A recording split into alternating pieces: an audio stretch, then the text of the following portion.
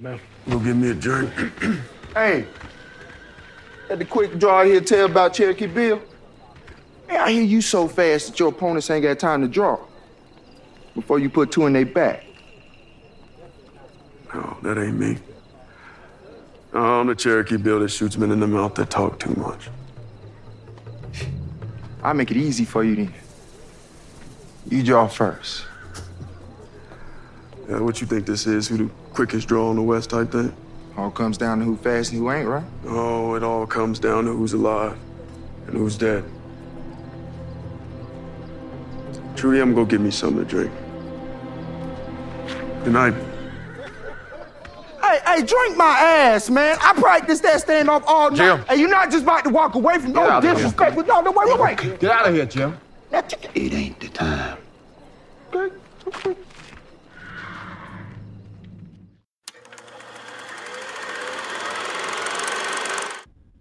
Shoodly waddly diddly daddly diddly woodly daddly diddly diddly whoa.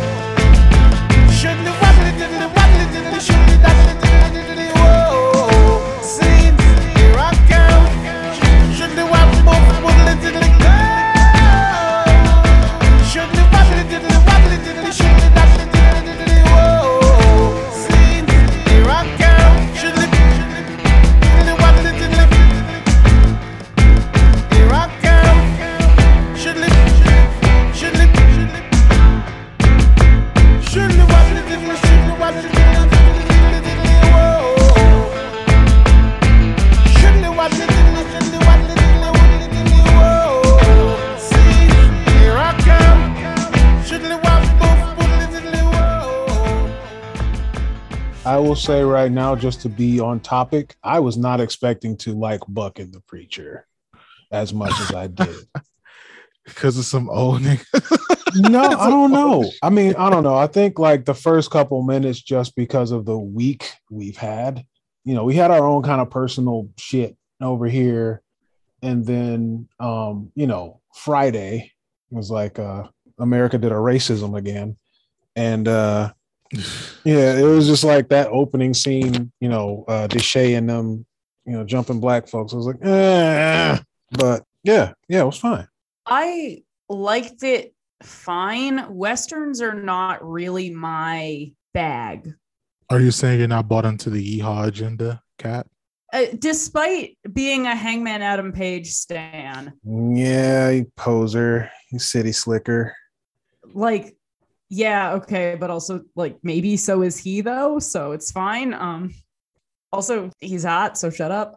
I mean, the Wild West sucked. Let's be honest. You mean the Will Smith movie, or Wow West? Take it all. It all sucked. That's what we should have reviewed. Wow West. No,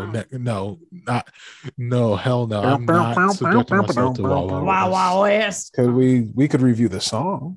I mean, it's Kumo D and Cisco. Like, I'm not paying attention to Will Smith in that other song, but the funny thing is, so I was telling Kat earlier that I watched like a shitload of Will Smith movies this weekend. And I did it under the auspices of having the question, is Will Smith a good actor? Because I watched King Richard, fucking 7 Pounds, which is a terrible fucking movie. But then I watched Focus, which is actually a really fucking fun movie. And it's so funny because like I think the careers of Will Smith and Sidney Poitier kind of mirror each other.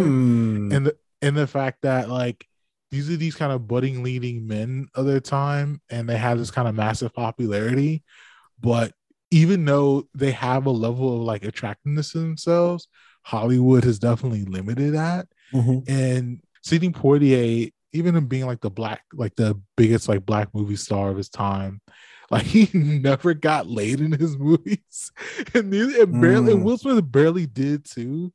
Like, I was thinking because I told you guys like in the chat, like Will Smith, for all of his movies he's been in, he's only been laid like 4 times in all these movies.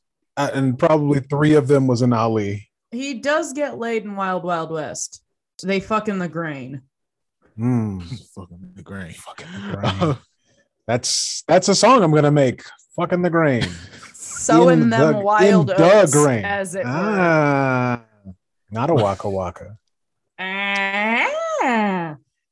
I don't know why I know this. I have not seen Wild Wild West. I saw the first 12 minutes of Wild Wild West on an airplane one time. I took my brother to see Wild Wild West. We were visiting Connecticut, and it was the first time I had been complimented by a gay man.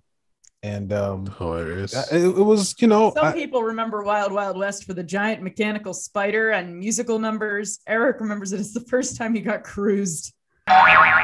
Nice. well, also here's the thing, because, and you know, this is off You topic, were the thing. sorry, but no, he just thought I was attractive. He thought he said I was handsome, and then, you know, it was like, hang on, this isn't the end of the world. A gay man says that he finds me attractive, and it didn't make me gay. I learned that lesson as a teenager and was like, huh, okay, guess Look so. at that. Wow, guys. So yeah, let that be a lesson, guys. That if a gay man compliments you, it doesn't mean rape. It's not the same thing.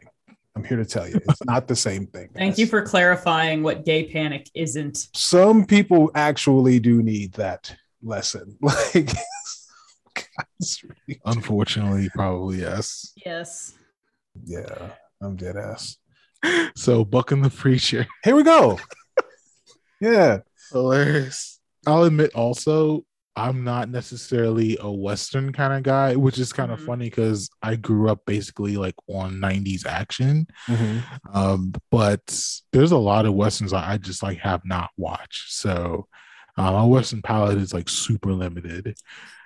I probably would have the most Western experience with 6 Westerns, just about, if I had to put them together. I watched like Unforgiven, Tombstone, Unforgiven, Maverick, Tombstone. Posse. Yep. Um, Quick and the Dead. Quick and the Dead. Does the episode of The Fairly Odd Parents where they go to the Wild West count? 100%. Okay, It's a great. And documentary. then I've got one. That's a documentary. Hilarious. I can close my eyes and watch Tombstone whenever I want. I should probably see that since Kurt Russell and Val Kilmer are both in it, and I both think they are the knees of the bees. Oh, that's Val Kilmer's movie. It's Apex Val Kilmer. Yeah. He's never been better in any other movie. No. Wyatt, just in time. Pull up a chair. Doc, been hitting awful hard, haven't you? Nonsense. I've not yet begun to defile myself. I was wondering if maybe you wouldn't want to go on over to the Christmas. I will not be pawed at. Thank you very much. That's right. Duck can go on day and night and then some. That's my loving man. Have another one, my loving man. Come here. Hey, loving man, you've been called.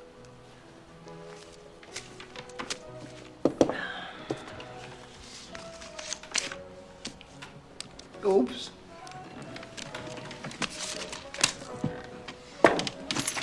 What is that now? The 12 hands in a row holiday? Son of a bitch, nobody's that lucky. Why, Ike? Whatever do you mean? Take it easy, boys. Maybe poker's just not your game, Ike. I know. Let's have a spelling contest. How about if I just wring your scrawny neck? Yeah, Mike. In some godforsaken family photo album somewhere, there is a picture of me in Tombstone. Like the city? Arizona? Yes, Yeah, it yeah, yeah. exists. Mm-hmm. Well, yeah, I know it exists, but did you guys like visit like the set where they shot the movie or something? They shot the set in the town. All right. Yeah, up until that point, nobody had even like attempted the Doc Holliday accent. Growing up on the river of the Chattahoochee. It's a weird one. It is. It's a very weird kind of Southern gentlemanly educated. It's also Kind of weird drunkard. hearing people from like rural Arizona try to do it while getting paid minimum wage and having to do this show 17 times Because a he's not day. even from Arizona. So it's kind of tough. Yeah. It was very weird. I very specifically remember being in the saloon and my parents being like, "Was this a mistake?" and me being like, Probably. "I am 10. I don't know. I knew women had legs before now, if that helps." Really? Yes. Hilarious. Came up pretty early in my formation. Sweet. One of the things that I read, and this was just a weird throwaway line that I read about Buck and the Preacher on like Wikipedia, is that it said like it was praised for its like fair and honorable treatment of Black pioneers and Native folk. Mm-hmm. Sidney Poitier also directed this. Oh, I didn't know that. The Native folks were also victims of the Civil War, and there is respect for that. Mm-hmm. A ton of respect, just because when they approached the natives, I was just like, oh boy, I got very ready to cringe, and was pleasantly surprised by like the native language being spoken, the treatment and just the respect paid to, you know, the actual. I was fully expecting a howl and an uggum and all kinds of fucked up fuckery, and was just so relieved that it did not happen. When they pulled up wearing like regular clothes, I was like surprised. Yeah. Which is historically accurate, right? By the way. Yeah, it's what they would just wear, just t-shirts and shit. By that point in history, they were wearing a mix of like regular quote unquote clothes. Not to mention they had to change the way they dressed in that we saw in the pictures because they moved out west. They moved out west. So it's like, yeah, it's hot as hell out here and dry. So now we have to dress like we're not in the forest. So yeah, that was cool. Yeah. And I'm looking at some old kind of Western titles, and I think I may have you. I have like suppressed all my Western memories. So I guess technically Django qualifies, Revenant qualifies, First Cow qualifies. I am still sitting pretty at that Fairly Odd Parents episode. Don't worry about it. You saw Buck and the Preacher. So I did. So we're talking about that. So it's fine. Yeah. I did do the homework for this episode. Nice. Don't worry. Coming in hot. Studious. I just want to say like the first thing that popped off to me, which is I'm sure to you, I was really upset by the fucking score.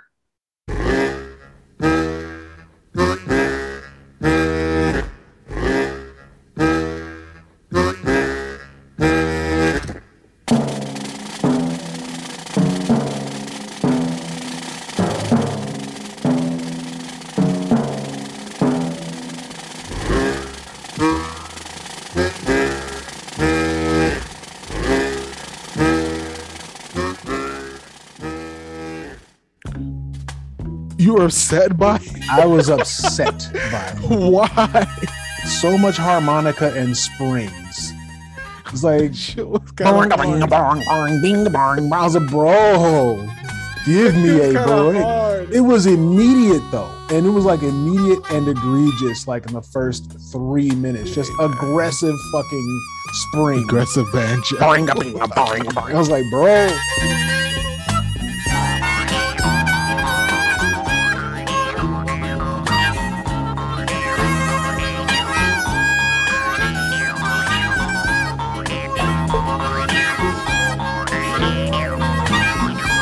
Oh, I was like, man, this fucking slaps. That shit did slap.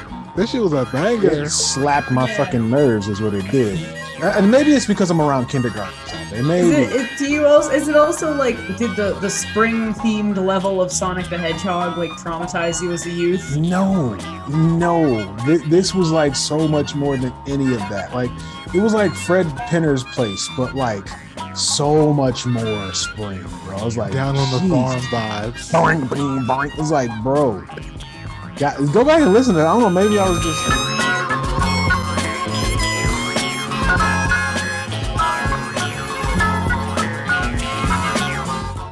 No, it's there. I noticed I it. was It's very It was cognizant too of it. much cowbell, dog. Like it was not enough right. cowbell. More Too cowbell. much goddamn scream. It was like a 21 Boeing salute. It was like the 21 Boeing salute episode in that shit. It was like, bro, like, all right, guys. Bludgeon me with that cowbell. One of my friends who does the press screeners has started listening to the podcast, and he recently got to the 21 Boeing salute episode, and he was like, bruh, respectfully, what the fuck? And I was like, I'm sorry. We blew by that 21 number in that episode. By the way. Sometimes you gotta just Boeing shit. Well, this shattered whatever record you had going on that, because that shit was just boing. I was like, bro, all right, man. It was like, and so much aggressive harmonica to where it was just like, this is, if the movie is going to be this, I'm going to be I am not going to make it.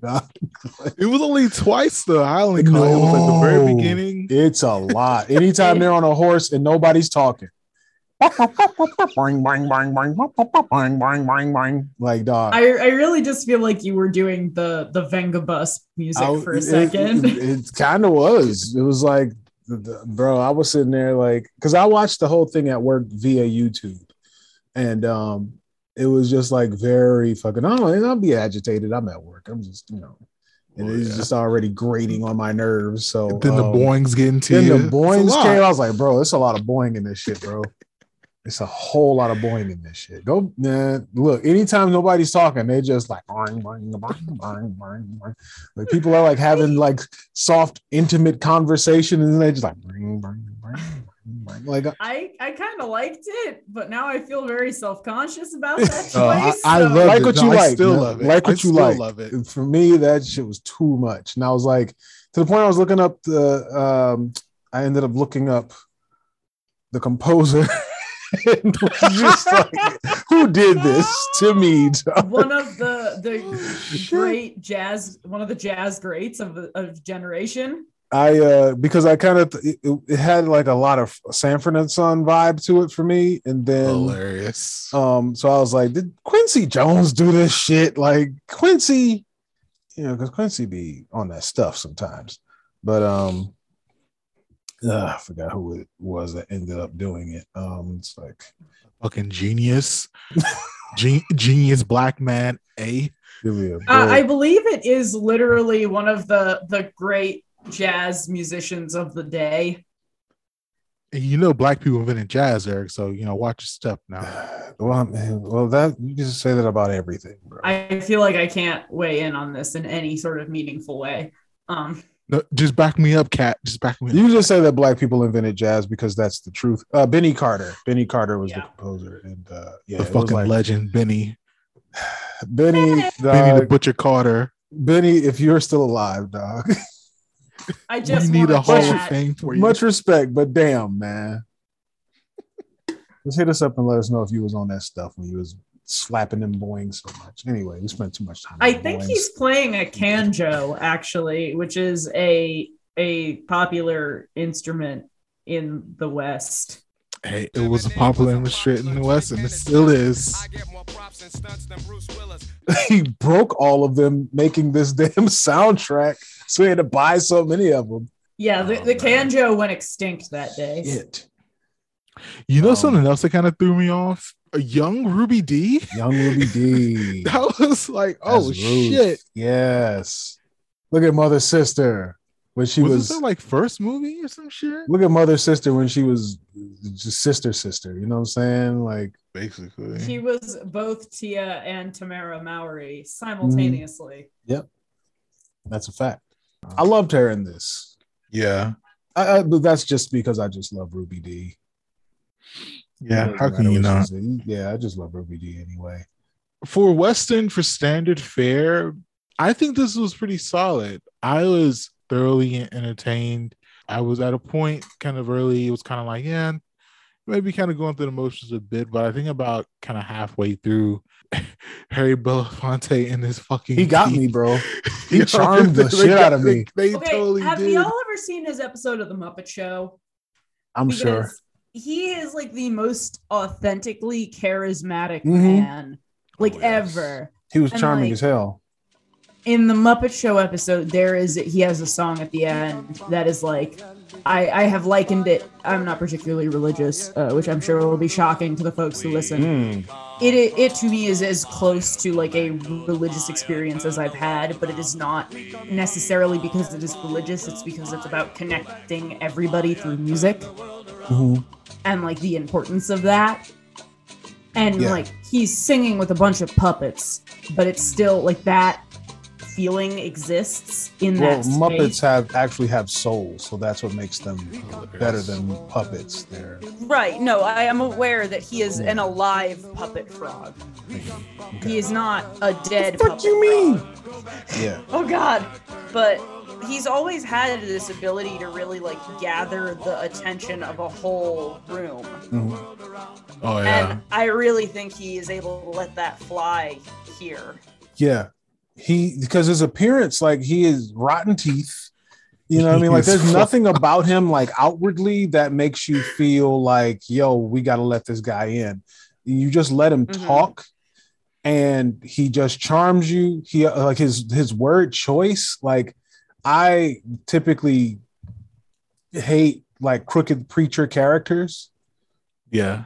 But like the whole thing is like, no, wait a minute. Like he's so layered where it's like, yeah, he's a crooked preacher. Okay, fine. But then it's like, wait a minute. There's nothing that makes that baby face turn happen. So it's just like, no, he's just kind of a good dude. Yeah. You know what I mean? This is like, yeah, everybody's hands get dirty, but it's like, yeah, he's not a terrible person, actually. The story on the hill about his dad, like that is what kind of sucks you in. Like that was a great story. And just the way he tells it, and he's not like boisterous, he's not over animated. Like you're drawn into his quietness of that story. Where'd you get them cannons? Gunsmith in Fort Leavenworth. Where'd you get that funny Bible? Well, at my inheritance. Before the war, when I was a boy, my mama and me was sold to this here traveling preacher. And I'd fetch for him and take up collection. And when he got drunk, I'd haul him off to bed. He used to travel in these little towns preaching sin and hellfire. And when he got them gals full of the Holy Spirit, when they're ready to repent, he'd jig them. Between the whiles, he'd take my mama to bed. And I'd sleep out with the horse. By and by, about 16, he sent me to town for a jug of whiskey. And when I come back, my mama was gone. He sold her for a couple $100. He got drunk that night. And he said, boy, put me to bed. So I lead that man into the tanning yard by the lion pit.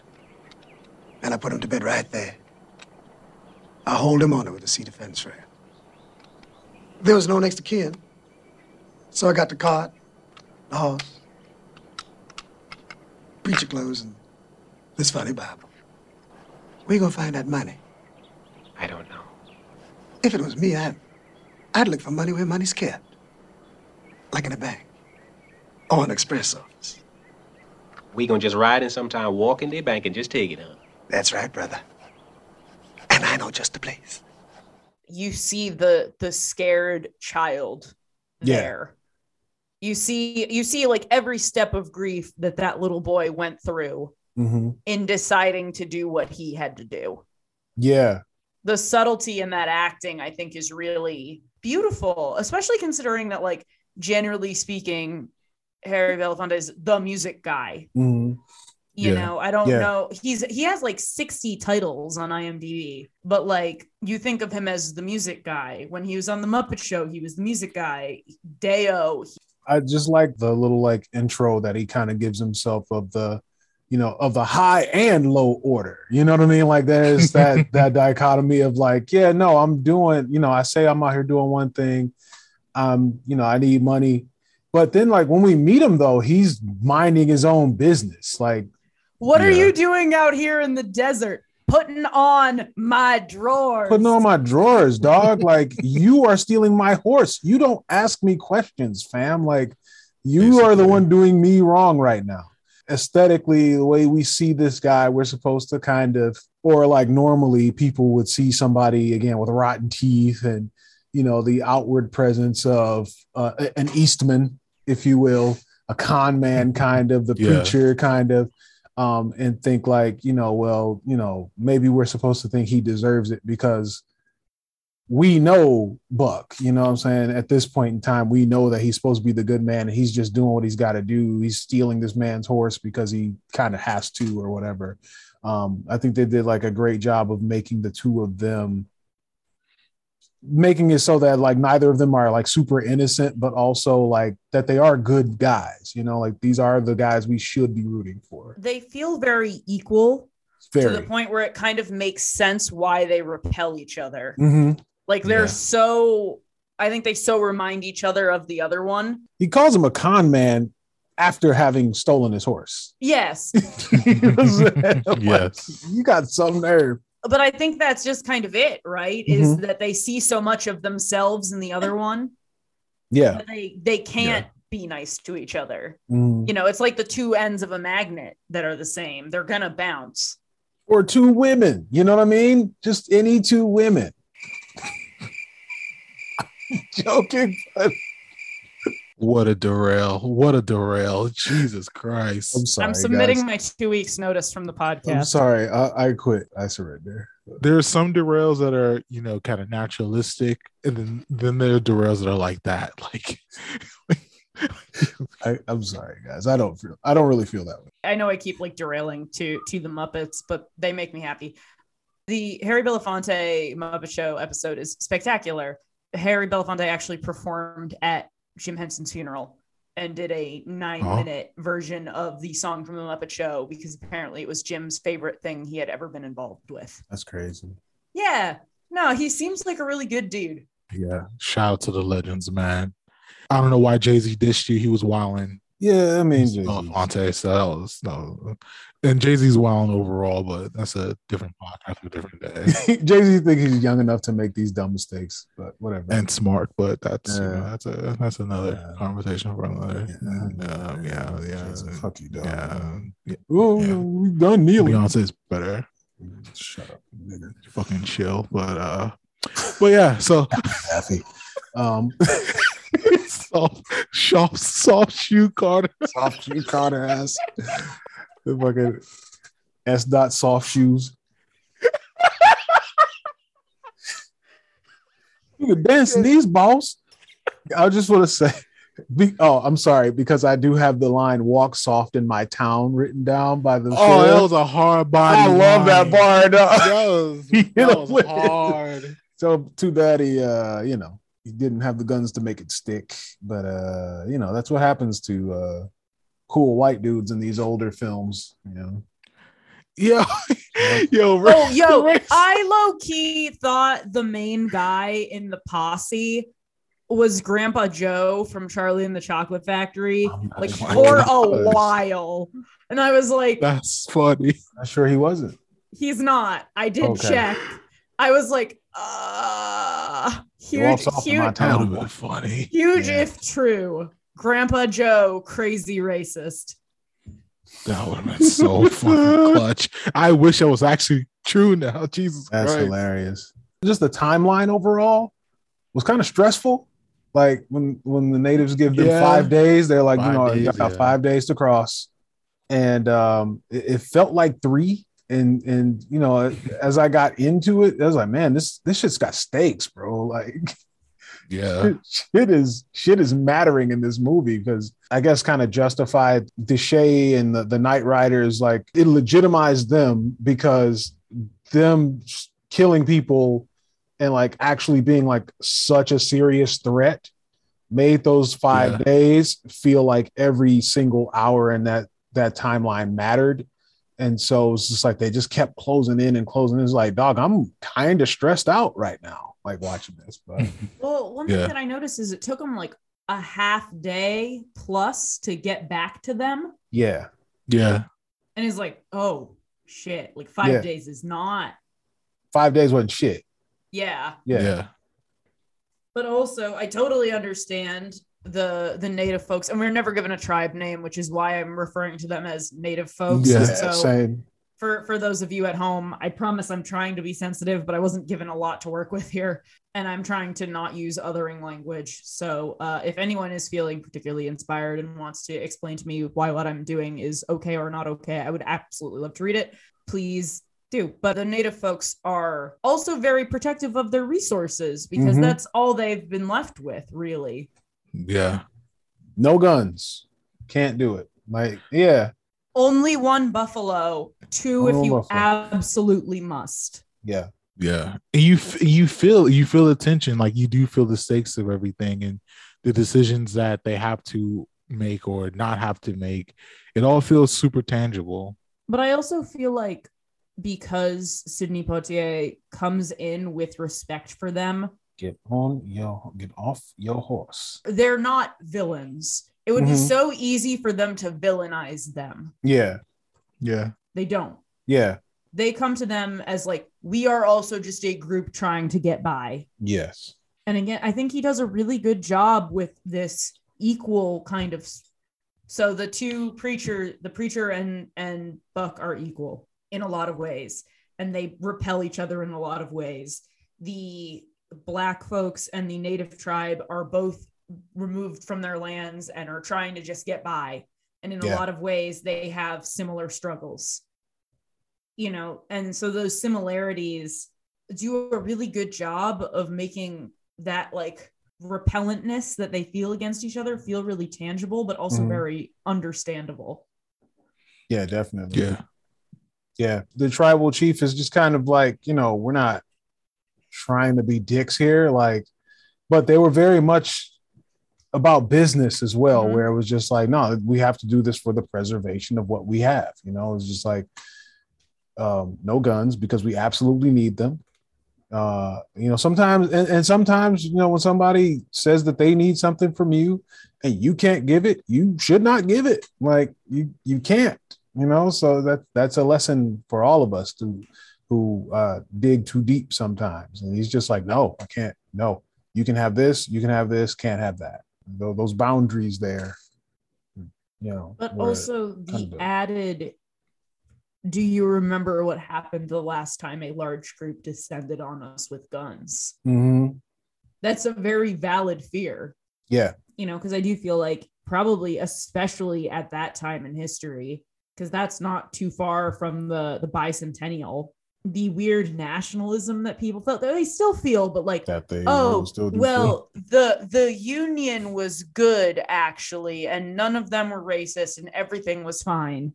Like totally does not acknowledge that history. Yeah. And in a lot of ways, I think this film is trying to acknowledge that like the Civil War was dumb bullshit and nobody really saw people of color as people. It's just some people saw them as slightly more people than others. Yeah. For enslaved Black folks, that's for native folks, like across the board, no one came out of that looking good. And that is worth considering because, for fuck's sake, Disney tried to open a theme park at one time trying to explain American history. Oof. And it's like, all right, so is Mickey Confederate or Union? And how does Mickey feel about the Trail of Tears? And oh my God. Oh boy, I just love keeping people enslaved. do you think Mickey has like a sensitive rebuttal for the Iraq War? Like, where are we at with that? Like, it's about preserving a way of life. how does Mickey feel about the Iranian hostage crisis? Fuck him. I think Argo would have been a great movie, huh? God. We didn't know Agent Orange was hazardous when we dropped it, huh? Those goddamn gooks. Sorry about your balls, huh? Mickey. Oh, I can't call them zipperheads. Oh. Jesus Christ. Right. So like, but several boardroom executives and members of government who had to zone this thought it was a good idea. And I feel like this movie is actually trying to tackle some of the nuance that the legacy of the Civil War left behind. I'm telling you, this CRT is a bad idea. Marcus, I'm tendering my 2-week resignation to the podcast.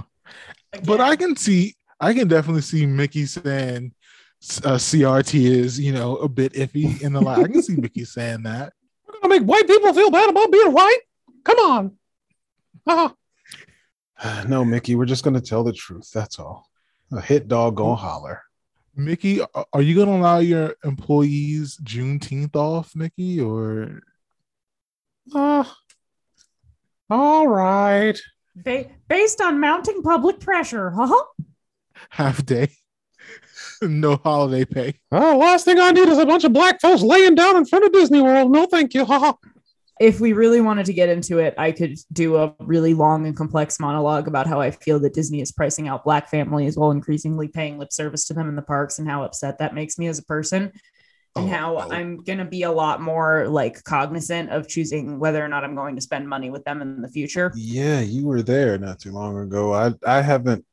I don't know. Last time I went, I just saw a bunch of sunburned folks, so I don't think I really noticed that.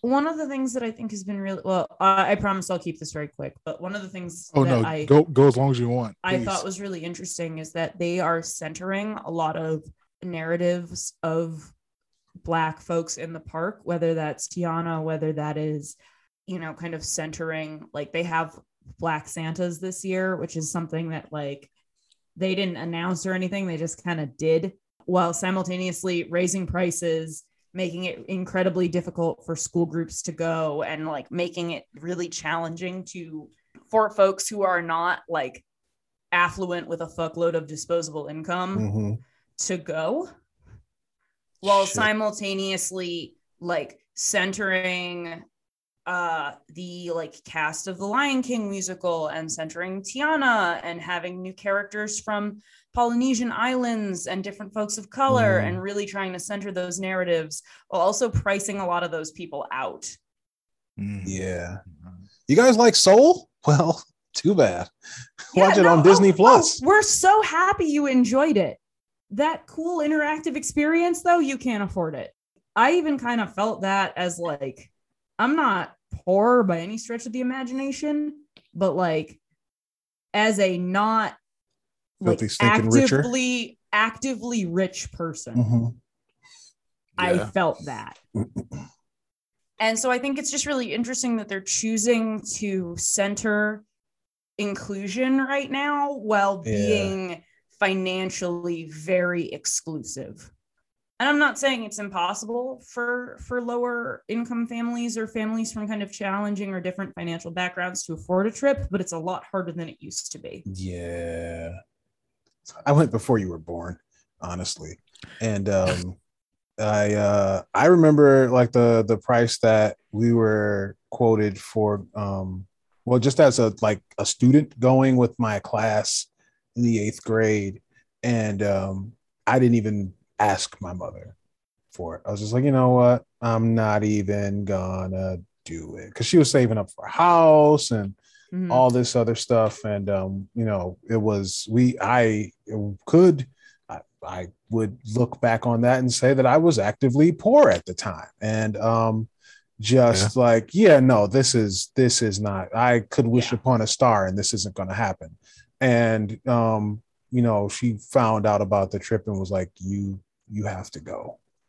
So they made shit shake. And part of me is like, because poverty it really weighs on your soul. And just like thinking, like just kind of having that guilt, like knowing that I deserved a trip to Disney, but also feeling guilty about taking anything out of that budget to go was just like, and just like the bare minimum of spending money and all that, just being like, here, take this $20 bill back because we have to buy a house. It's like, and also that's a lot to have to have a child be cognizant of. Yeah. But you kind of have to be as a poor child. It's fucking yeah. And I'm aware that Disney is a company and like their whole thing is to make money, but I am hoping that due to the pandemic and shit, they're just really trying to keep their shit shaken right now. Yeah. And that hopefully when things are more normal, it will still be expensive and a stretch, but not an impossible stretch. I don't know if companies are going to, because now they're being forced to like give people a livable wage, I don't know if they'll bring prices back down to what they used to be, to where, oh, the world has changed forever. We can't do it. I'll be interested to see in the case of Disney, though, because I'm really like the folks that go every 5 years, I think they're about to lose them. And I don't know if they're going to realize until 5 years into that cycle how bad that's going to hurt them.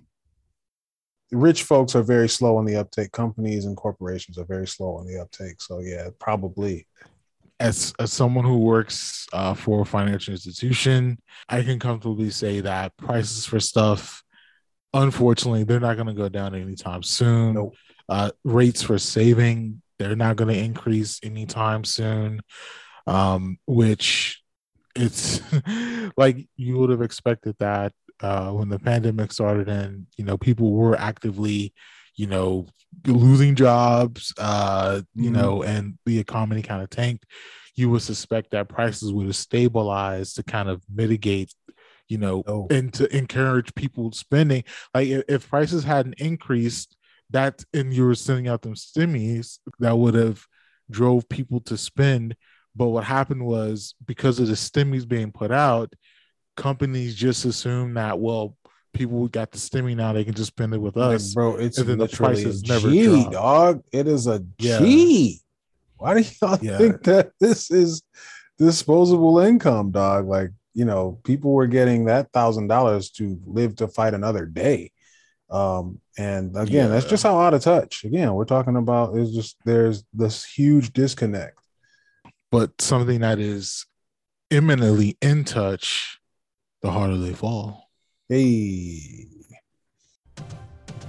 Live from an undisclosed location in a basement in New York City, it's me, Krang, ruler, mayor of Dimension X and the producer of the hottest new pod in that dimension or this one, the Shredhead Pod, starring the Blasian Batty, aka Google Chrome Dome, aka Ado Nobu Nigga, aka my best friend, Oroku Saki, aka the Shredder.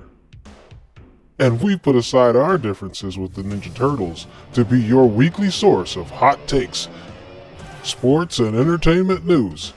Stay all the way and hear who Saki has named as his Cretin of the Week, and find something valuable in the Shred Commendations. So we'll see you on Apple, Stitcher, Spotify, or wherever your pods are cast. The Shredhead Pod is a member of the Hyphen Podcast Group. You talk about the soundtrack from Buck and the Preacher. I love the soundtrack in The Harder They Fall. I did love it so much. Hold up your lighter and come, flaming at the air, fire off the bone. All from a top of a mountain and cry. Tell them say my love will never die. Where do we go? Along and winding road. The louder they roar, the harder that they fall. Send for the man with the Bible. One of my few complaints about like Lovecraft Country was that the music that they picked was taking me out of the time, and for some reason this fit just like Rick Ross did with 100 Black Coffins and Django. For some reason that shit went, because it kind of, at least it had a sound that harkened back to that without being cheesy. I wonder if it's because of some of the like lyrical tonal similarities. Like a lot of the lyrics in this case was the kind of stuff that I was looking at where it was like, oh, it's kind of me against them or my group against them, and that was often very tonally consistent with what was happening. Yeah, it's a lot of similar sounds. So it'll be like a train whistle, or boots stomping, gunfire. It'll be hands clapping. It'll be that kind of stuff. So that kind of gives it that same feeling. Whereas, you know, like I said, the aforementioned Lovecraft Country was just flat out trap music as they're going into like, you know what I mean? It was like parts where I was just like, wait, what? And it was just like, yeah, it just kind of took me out of it.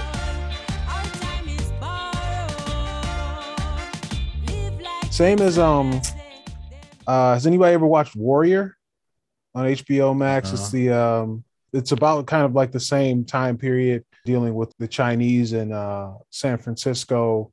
It's got, again, this Wild West kind of feel where it's like the Tongs or the Chinese gangs back in the day at war with each other, but then they're at war with like the Irish labor groups, and it's just like all this other stuff going on. But it, like at the end of every episode, it just breaks into like this Chinese drill music, and it's just like, okay, it's fine because it's at the end of the episode. But again, like when we're talking about music being a tie-in or being something to like kind of help you stay glued to what's happening on screen, it is kind of like off-putting. But it can absolutely break immersion if done poorly. I'm very certain this is the first Western to have Caribbean music like this. And for the director, James Samuel, being from England, I feel like if this was an American Black director, you probably aren't going to get these kind of musical choices, but they all still work. Like, I never knew I needed Barrington Levy scatting in a Western until I watched this movie, and it absolutely was great. I did. No. So initially, I was like, this reminds me a little bit of Samurai Champloo, which is the other anime by the Cowboy Bebop person. But instead of a space Western, it is a samurai story. A hip-hop samurai story. A hip-hop samurai without story. Breaking into rhymes and saying, yo, yo, yo. Right, and it doesn't break immersion, really. Yeah. Except when it's specifically supposed to. Yes. And I feel like that requires like a very intense understanding of tone and like meta text. Yeah, shout out to Nujabes. Rest in peace. But Nujabes put his ankles in that soundtrack because it does, man, it just has like that feel like when they're walking across fields and shit, it's just like the mellow of it all. It's like not too aggressive until it needs to get aggressive. Like one guy flat out has like a wild breakdance style of martial arts. And people are listening to this who know anything about Samurai Champloo are like yelling at me, but Mugen, he just has like this really wild kind of, it just works.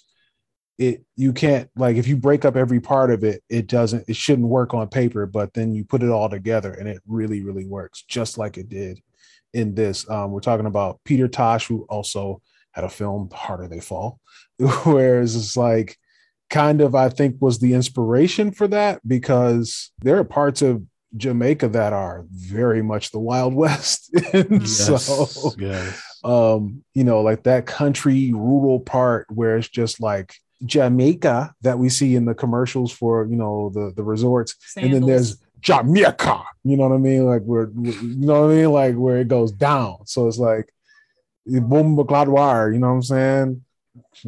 Yeah, I also, one of the things that I thought was really special about this movie was the color palette and how it was used to tell stories of places and also of affluence, and also how that tied in musically. Yeah.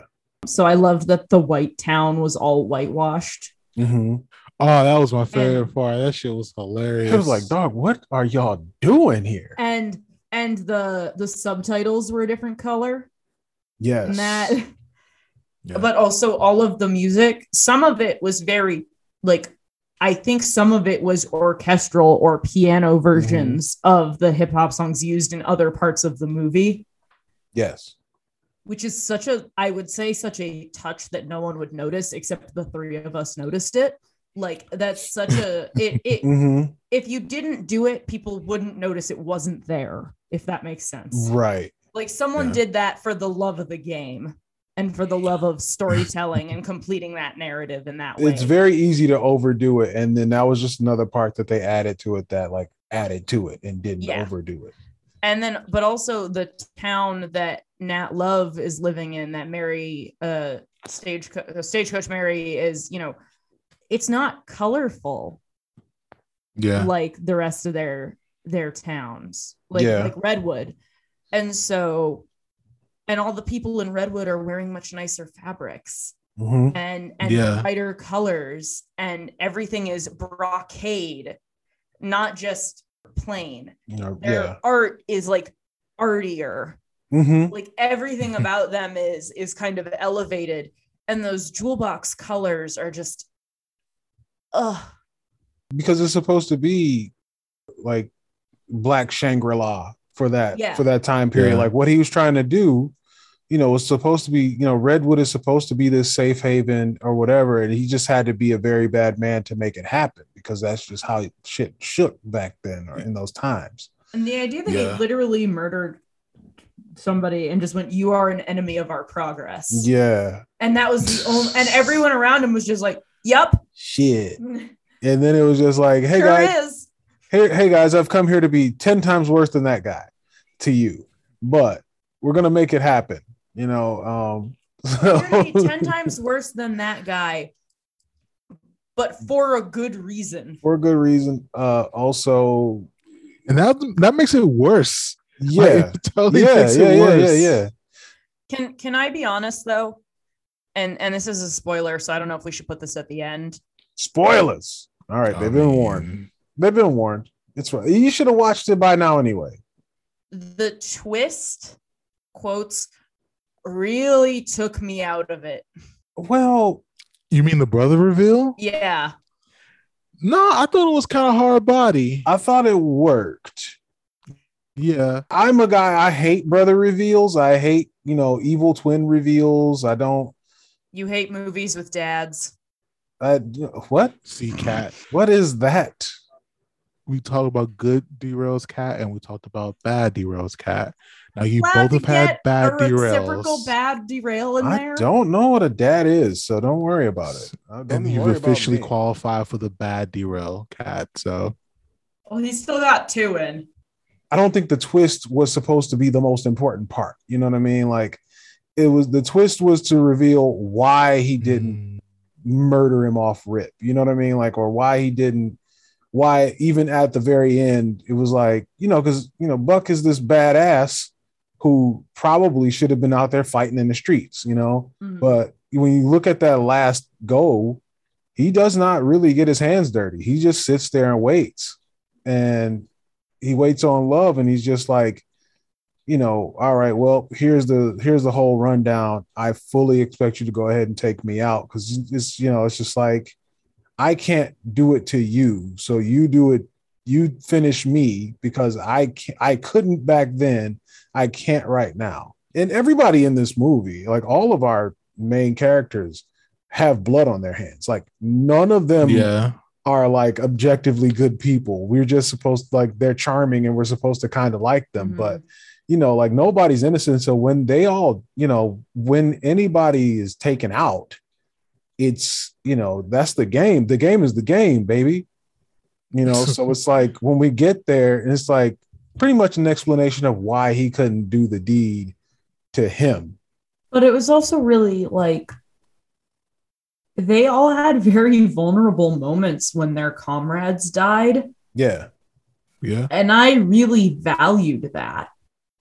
Yeah, it was cool, man. Like, it was cool as hell, because I don't like, Lakeith Stanfield was a shitty guy in this movie, but he did a really great job, I thought. Yeah, I think we need to kind of have, not in this conversation, but I think overall, I think we need to have a conversation about Lakeith. He may be Jared Leto in dark skin, which he takes some big swings.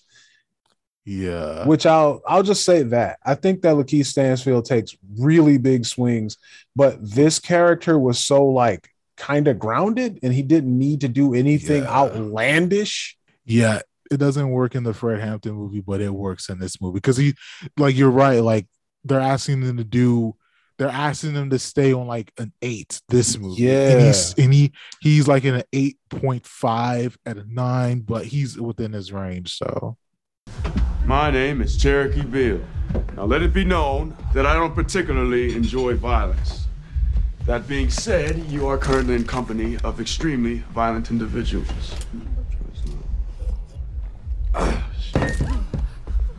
So, don't do no stupid shit. All right? Get off this train now, you motherless scum.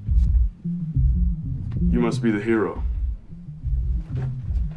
Great spirit wise, there always one. You're rude. I might actually enjoy inflicting violence on you. But who knows? Maybe you'll win. Let's see.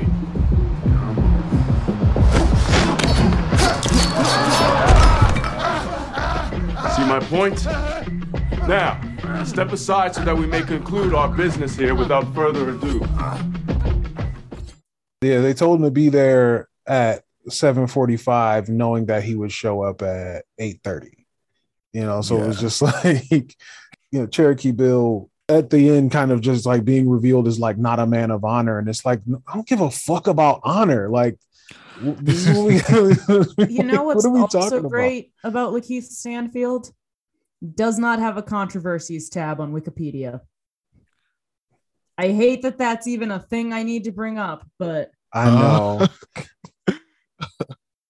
He's a bit flat earthish. Didn't he do an anti-vaccine thing at one point and then deleted it immediately after? I'm pretty he sure. Might also be anti-Semitic, which is like, Hold on. We just named 3 things that we're pretty sure is bad. So he just has weirdo energy, like when he talks. Yes, very much. I think he can act, but can I read you guys my favorite review of this movie on Letterboxd? By all means. I'm not going to give this person's name because I think this review is low-key a little homophobic. I hope this doesn't sound gay or anything, but God really took his time. That doesn't sound homophobic. Okay, Sure. well, now I didn't finish it, so it sounds even worse. You have to. I hope this doesn't sound gay or anything, but God really took his time when he made Jonathan Majors.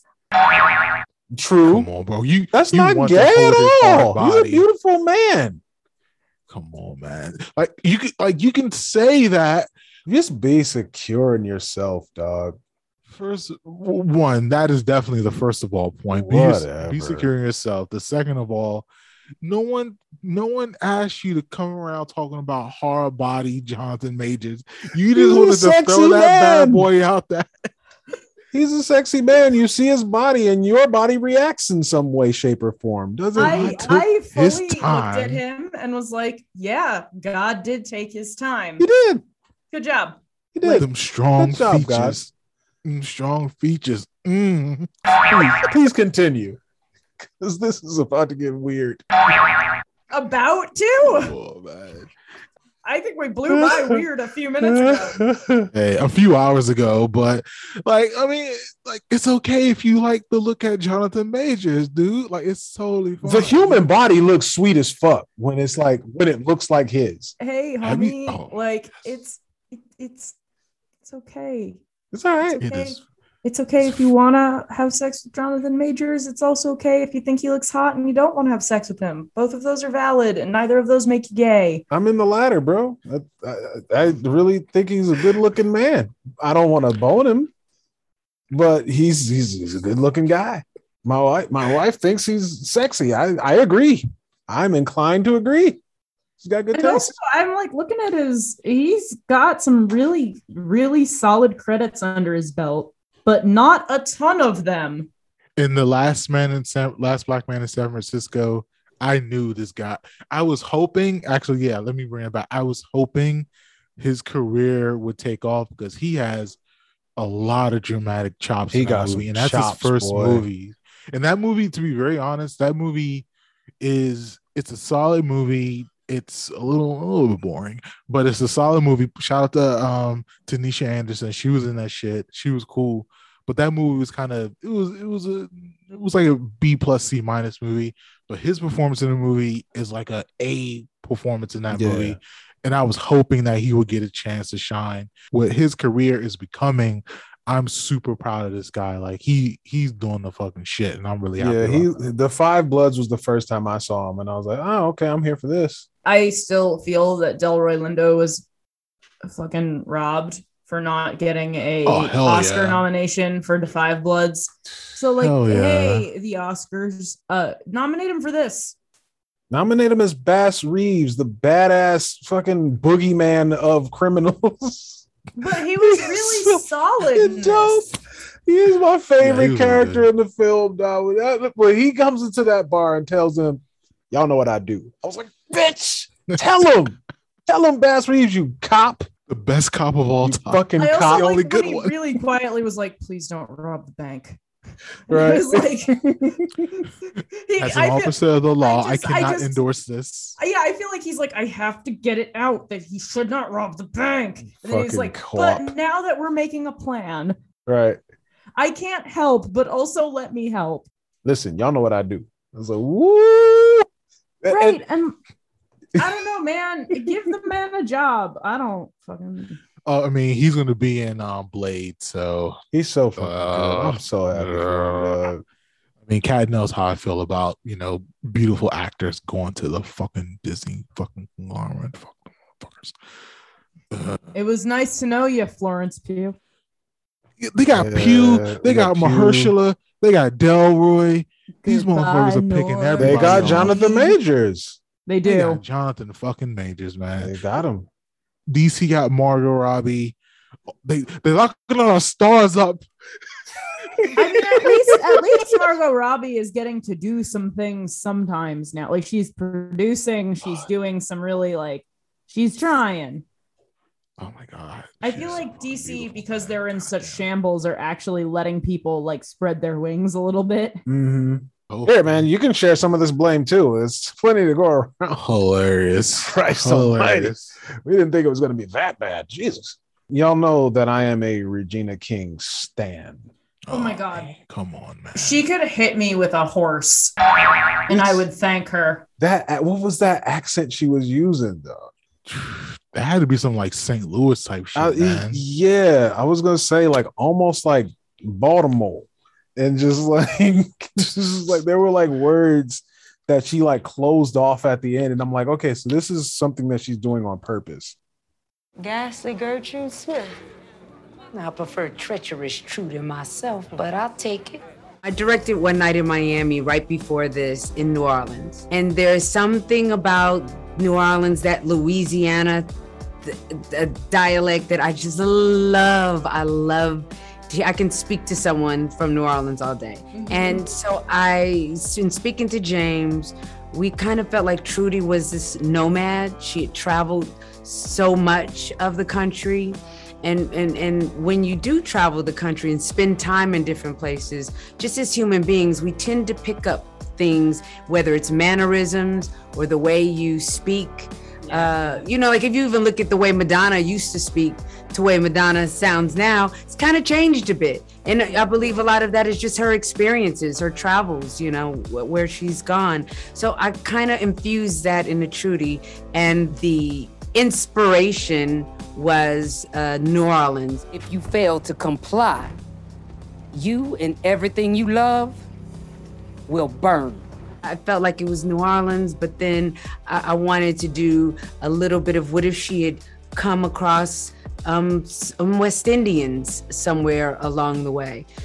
She definitely had come across some French along the way in her travels, So I just felt like it was an amalgamation of a lot of different dialects. And once it lands in Trudy, it would be hard to tell. Okay, but can I just appreciate a costuming note in this movie? Absolutely. That whenever she was going to be riding and needed her hat to fit tighter, they put the knot, she had a scarf with a knot on it so the hat would fit snugger. And when they knew she was going to be taking it off and on often, she didn't have the scarf. Somebody had to think about that practically and go, wait, we got to add this. Oh, they thought about all of this shits. Did we know if they were the ones riding the horses though? Jonathan Majors, yes. Actually, no. I think every person. Obviously, there's probably some faster riding. Yeah, homes, yeah, they and like probably had stunt riding doubles, and all but- that. Like I'm talking about, yeah, there are parts where because that probably just came out of necessity. Like that's Yeah, I think everyone rode at least once. Can we also shout out to Zazie Beats, please? Zazie Beats, man. Are we gonna get into the controversy?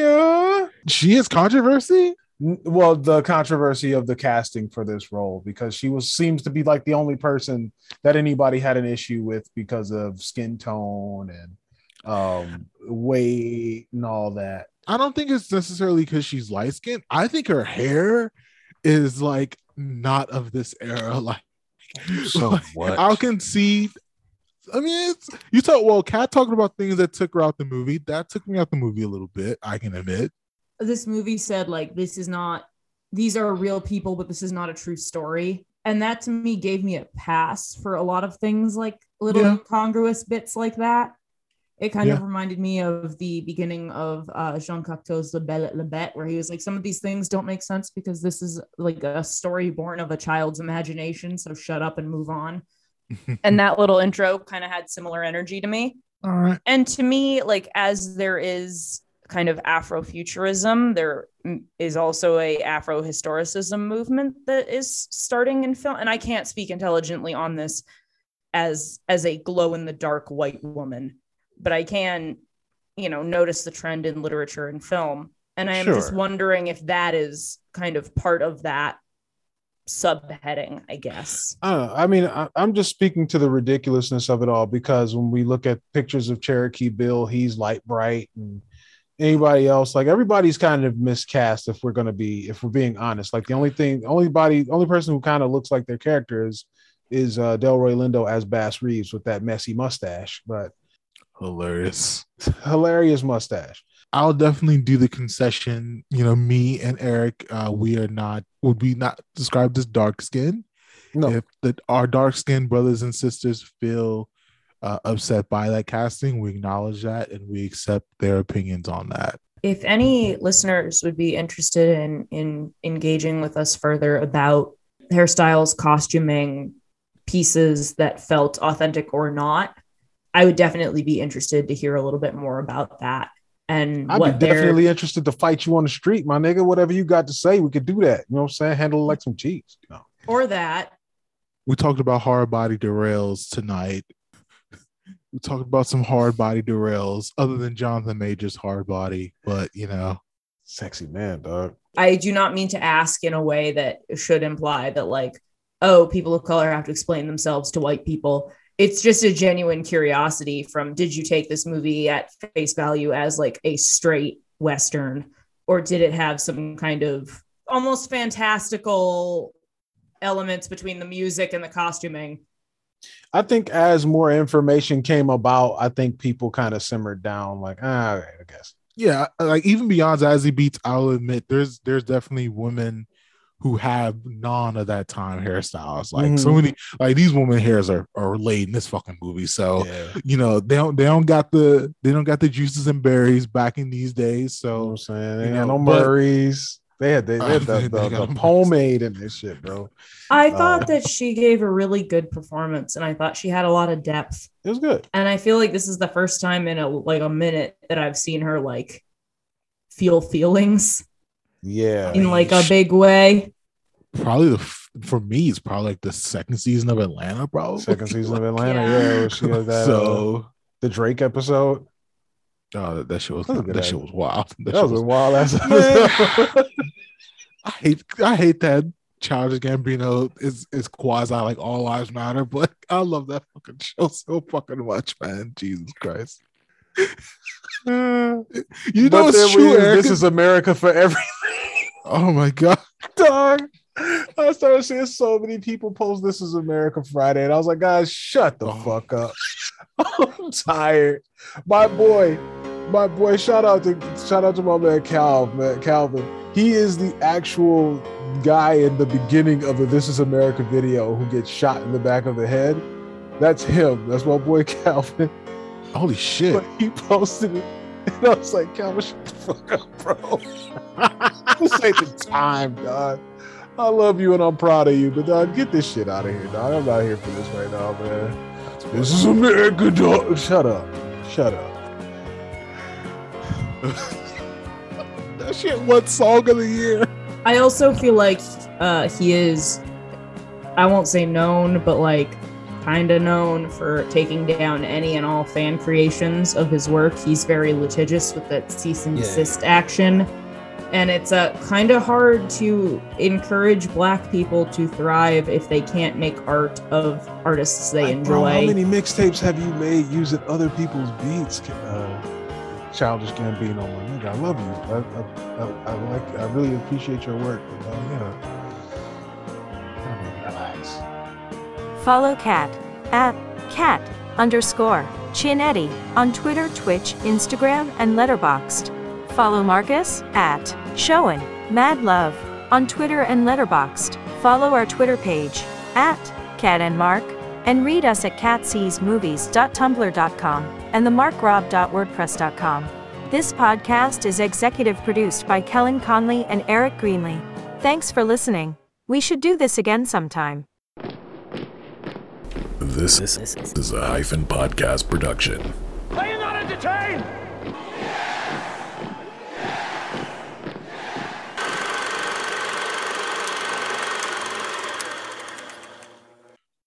I'm not gonna lie, I'm kind of happy we had a chance to throw Childish Gambino under the bus. I'm not gonna lie. Yeah, it took a while. And I like his music. I do. I love Atlanta. I love the album. Yeah, but I like his work, but he's a fucking weirdo. Like, I don't know. Like, he definitely, you got to hear both sides. Kanye in the red hat. Like, so. Gotta hear both sides because, you know, that's what makes us people. Well, people are people, and everybody's got their preconceived notions of like why everything is the way it is. But you know, when's the last time we really sat down and listened to one another?